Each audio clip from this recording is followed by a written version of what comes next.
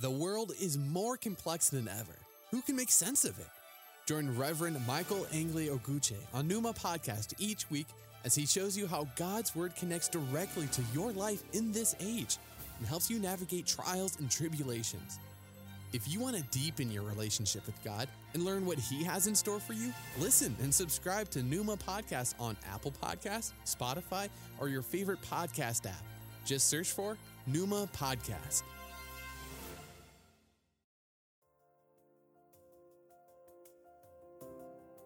Hello and welcome to Numa Podcast with the Reverend Michael Angley Oguche, bringing your way today the inspired Word of God, and I hope you will be blessed.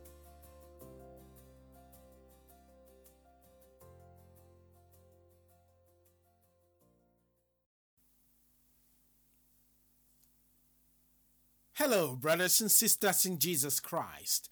I am so glad you are able to join Numa Podcast today. The key text for this podcast is the Gospel of Luke, chapter 23, verse 20 to 33. At that, the crowd went wild. Kill him. Give us Barabbas. Barabbas had been thrown in prison for starting a riot in the city and for murder. Pilate still wanted to let Jesus go and so spoke out again. But they kept shouting back, "Crucify him! Crucify him!" He tried a third time, but for what crime? "I have found nothing in him deserving death. I'm going to warn him to watch his step and let him go." But they kept at it, a shouting mob, demanding that he be crucified. And finally they shouted him down. Pilate caved in and gave them what they wanted. He released the man thrown in prison for rioting and murder and gave them Jesus to do whatever they wanted. As they let him off, they made Simon, a man from Cyrene who happened to be coming in from the countryside, carry the cross. Behind Jesus, a huge crowd of people followed, along with women weeping and carrying on. At one point, Jesus turned to the women and said, "Daughters of Jerusalem, don't cry for me. Cry for yourselves and for your children. The time is coming when they will say, 'Lucky the womb who never conceived. Lucky the wombs that never gave birth. Lucky the breasts that never gave milk.' Then they will start calling to the mountains, 'Fall down on us,' calling to the hills, 'Cover us up.' If people do these things to leave green trees, can you imagine what they will do with dead wood?" Two others, both criminals, were taken along with him for execution. When they got to the place called Skull Hill, they crucified him along with the criminals, one on his right, the other on his left. Please join me as I pray. Lord Jesus, I thank you today for yet another privilege to be able to bring your word to the world. And Lord, I ask today that you will sanctify the sound of my voice. Inspire me, O God, so that your people will be inspired. Father God, we're not ignorant of the devices of the enemy, so we stand against every plans of the enemy that would like to steal your word from the heart of the listeners of Numa Podcast. I thank you, God, because you hear this prayer and you hear our prayer every time we pray. In the name of Jesus Christ, our Lord. Amen. The title of this podcast is What's on Your Calvary Memoir? What's on your Calvary memoir? Today, I want to take you back to the memory lane of your life as one who believes in Jesus Christ. For me, it all began at Calvary, where Jesus Christ was crucified. The crucifixion of Jesus Christ still generates great debate among rational people, simply because the very act of crucifixion in itself, it does not make sense to the uninitiated. Why should Jesus Christ, or someone for that matter, die for the salvation of the world? If God is truly almighty, shouldn't he just command people to repent without someone having to die in the way Jesus Christ died? These and many more questions militate against the case for Calvary. Brothers and sisters, as difficult as these questions may seem, for the believer it only reinforces the sovereignty of the Most High God in our lives. With God, everything has got to follow his principle. This is the reason the Apostle Paul noted in the book of Hebrews chapter 9 verse 18 to 22 that even the first plan required a death to set it in motion. After Moses had read out all the terms of the plan of the law, God's will, he took the blood of sacrificed animals and in a solemn ritual sprinkled the document and the people who were its beneficiaries, and then he attested its validity with the words, "This is the blood of the covenant commanded by God." He did the same thing with the place of worship and its furniture. Moses said to the people, "This is the blood of the covenant God has established with you." Practically everything in a will hinges on a death. That's why blood, the evidence of death, is used so much in our tradition, especially regarding forgiveness of sins. Brothers and sisters in Jesus Christ, as some of you already know, the practices in the Old Covenant, we are told, are nothing but shadows or simply reflections of things to come. And that's in Colossians chapter 2 verse 17, Hebrews chapter 4 verse 10 to 13. Shadows are not often clear because they are only mirrors of the real thing. Jesus Christ had to die for our sins because, as Paul said again in Hebrews chapter 10 verse 4 to 10, "For it is not possible for the blood of bulls and goats really to take away sins. That is why Christ said as he came into the world, 'Oh God, the blood of bulls and goats cannot satisfy you. So you have made ready this body of mine for me to lay as a sacrifice upon your altar.' You were not satisfied with the animal sacrifice slain and burnt before you as offerings for sin. Then I said, 'See, I have come to do your will, to lay down my life, just as the scriptures said that I would.'" After Christ said this about not being satisfied with the various sacrifices and offerings required under the old system, he then added, "Here I am. I have come to give my life."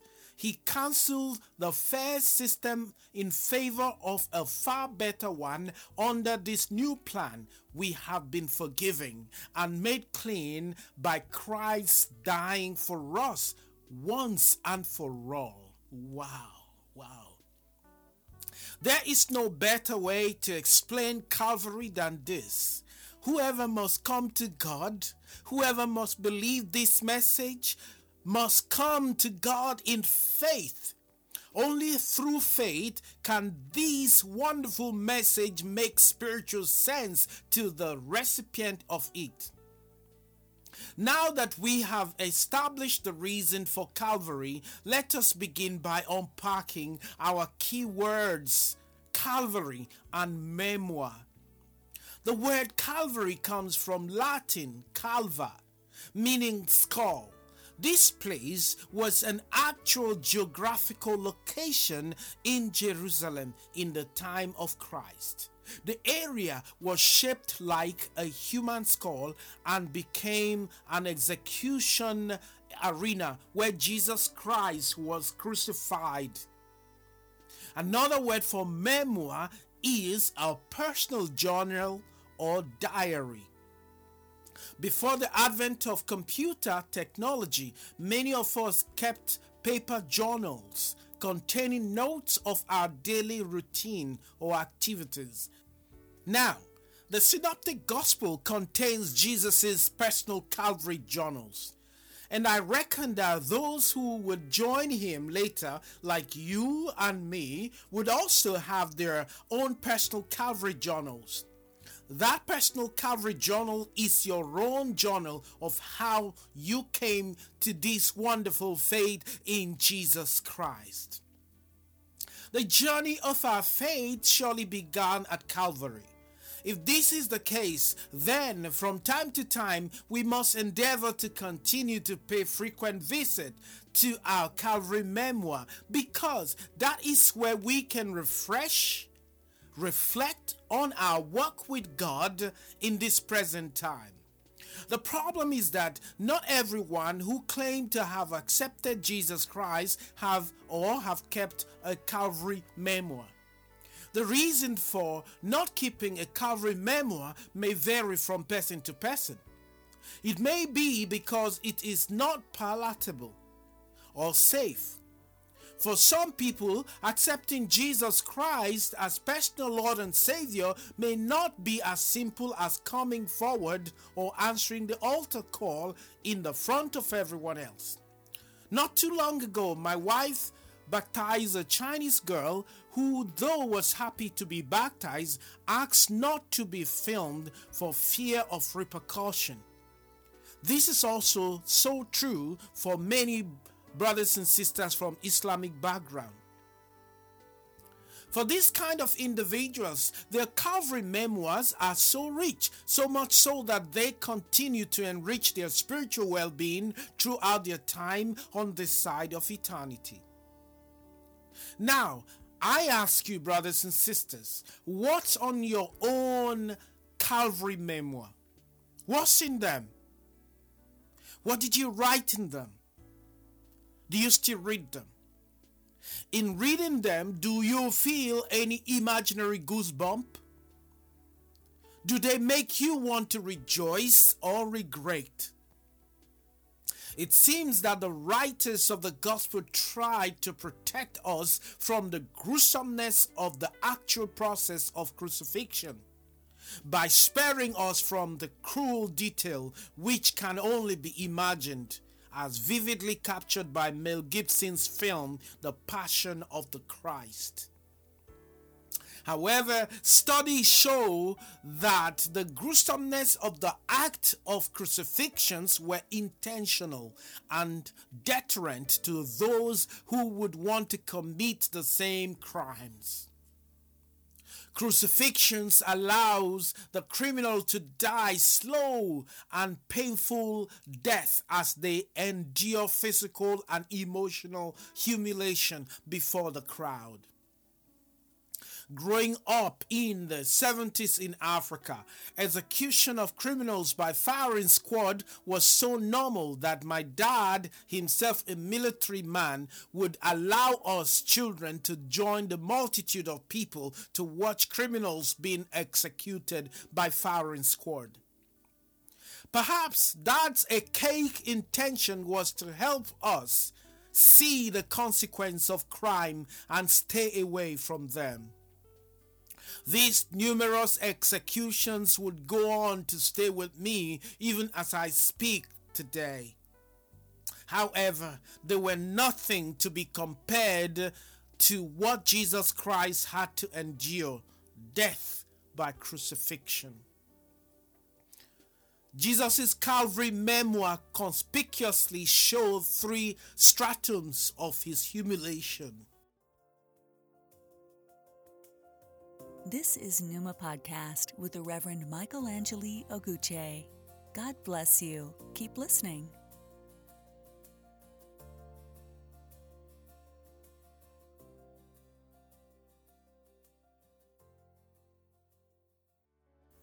He was ridiculed by the political leaders, the Roman soldiers, and then by one of the thieves sharing the same crucifixion platform on the day Jesus was crucified. The leaders mocked his claim to be God's chosen. Luke 23:3. Pilate asked Jesus, "Are you the king of the Jews?" Jesus answered, "You have said so." They crowned him with a crown of thorn and ridiculed him the more. "Of course," they said, "you look like the king of the Jews now, even with this crown." Then on the cross, the thief on his left said to him, "Hey, Jesus, we heard of the many miracles you have done. Why don't you do the needful? Save yourself and save us." Jesus was not a newcomer in this arena of temptation. He came because of this. His mission was to save us. His mission was to deliver. So, he never gave in to those abusers. Instead, he was gracious and called for their forgiveness, considering them as ignorant men who needed to be saved from themselves. Brothers and sisters, does your Calvary memoir contain the act of graciousness as demonstrated by Jesus Christ? Does it also contain forgiveness as shown by Jesus Christ in the face of excruciating pain, trials, and of course, public humiliation? The church is the only body that preaches grace without being gracious. If so, does a church without grace represent Jesus Christ and his mission on this side of eternity? And by the way, grace is the unmerited favor of God to mortals. This is what Romans chapter 5 verse 8 has to say. But God showed his great love for us by sending Christ to die for us while we were still sinners. What this means is this: God loved us. God loved you. That's past tense. Even when we were unaware of his love towards us. Unconditional love.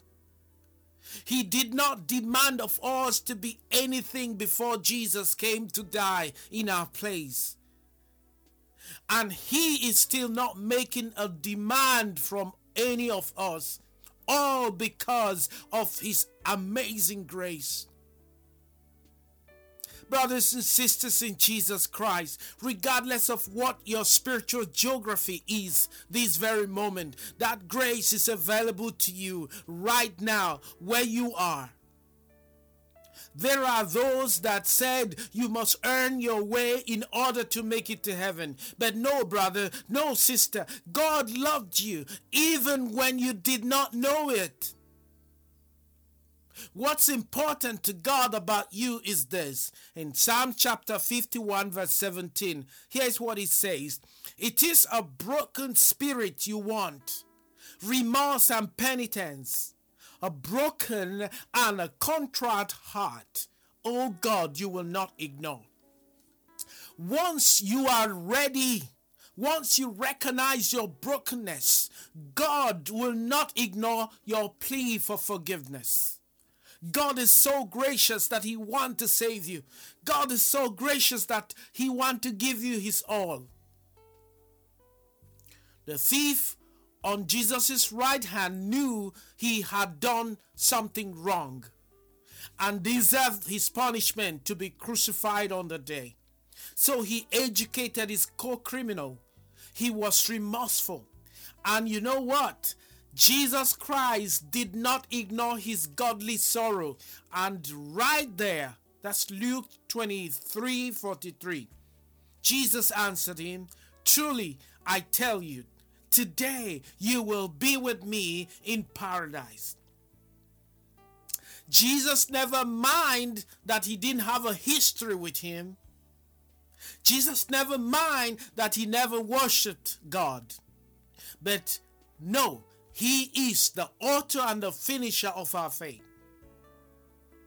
So the author and the finisher of our faith was so gracious to this repentant thief. My brothers and my sisters in Jesus, God's grace is so sufficient for today, and it's available too. The crucifixion of Jesus Christ between two criminals, one on his left and the other on his right, is so captivating and worth noting. In this life, good and bad coexist. There is nothing we can do about it. In your Calvary memoir, there might also be good and bad circumstances. But the child of God must not worry about what has gone wrong in the past, the excruciating pain of the past. Instead, rejoice that in all of these, the presence of God was stronger for you. Regardless of all the mocking going on around Jesus Christ on the day of his crucifixion, he overcame them all. You too, my friend, have been designed to overcome because you believe in the finished work of Calvary. Those things written down in your Calvary memoir are there not to destroy you or make your faith weak, but to make you stronger in your work with Jesus Christ on this side of eternity.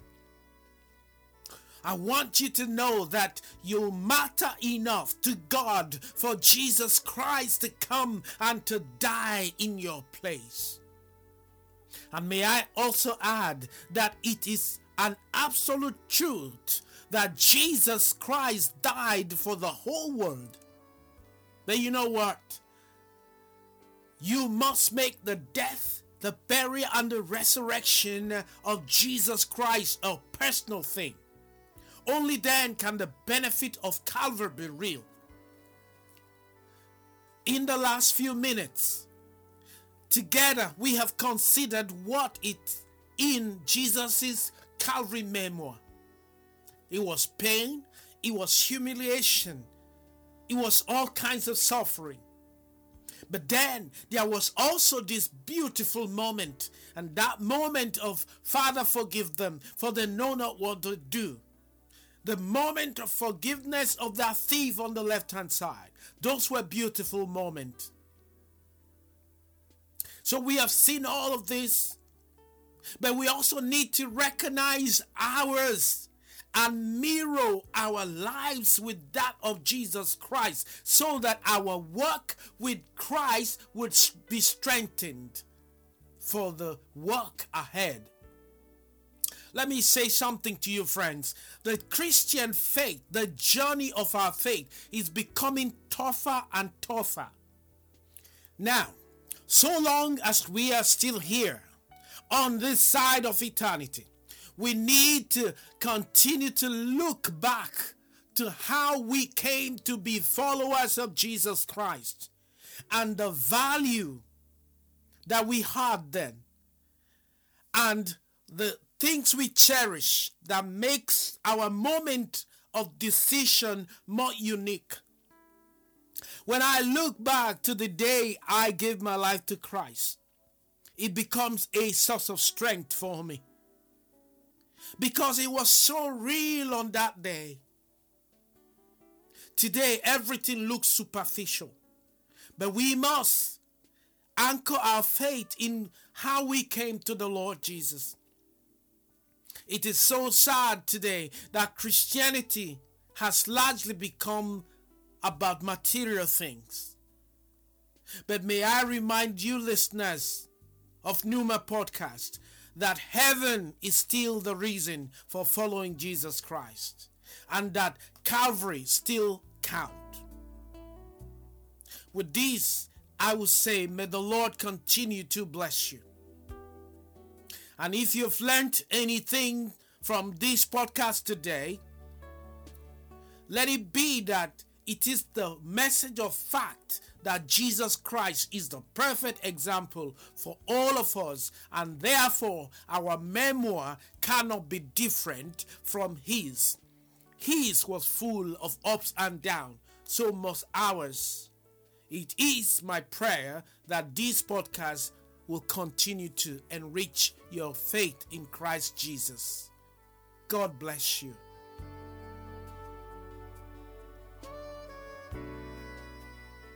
Let us pray again. Loving God, I thank you once more for this time with my brothers and sisters. I thank you for as many that will be listening to this podcast, that you will reach out to them and bless them, God. Help us, O Lord, as your children, to walk in righteousness and in faith in Jesus Christ, that we will be able to remember those days when you called us to this work with you, Lord, that nothing will be stolen away from it, O God. Bring back, O Lord, the memories of the victories that we have had. Give us, O God, the insight to all that we have overcome in the past. And Lord, going forward, even in this period of reflection on the coming of the Lord Jesus Christ to die for us, I pray, God, today that it will enrich our life, that the death, the burial, and the resurrection of Jesus Christ will take preeminence over us and above everything around us. In the name of Jesus Christ, the one who is coming back again. Amen.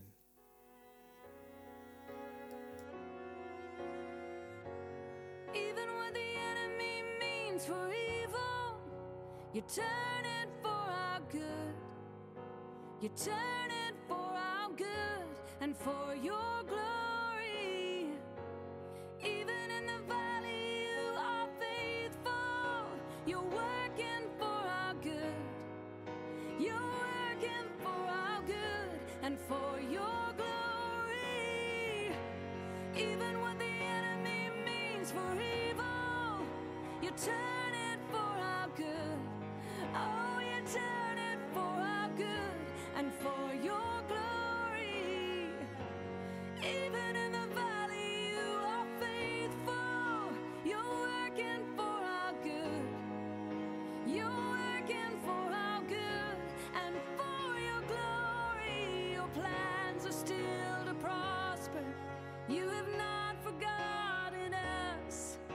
You're with us in the fire and the flood. Faithful forever, perfect in love. You are sovereign over us. Your plans are still to prosper. You have not forgotten us. You're with us in the fire and the flood. Faithful forever, perfect in love. You are sovereign over us.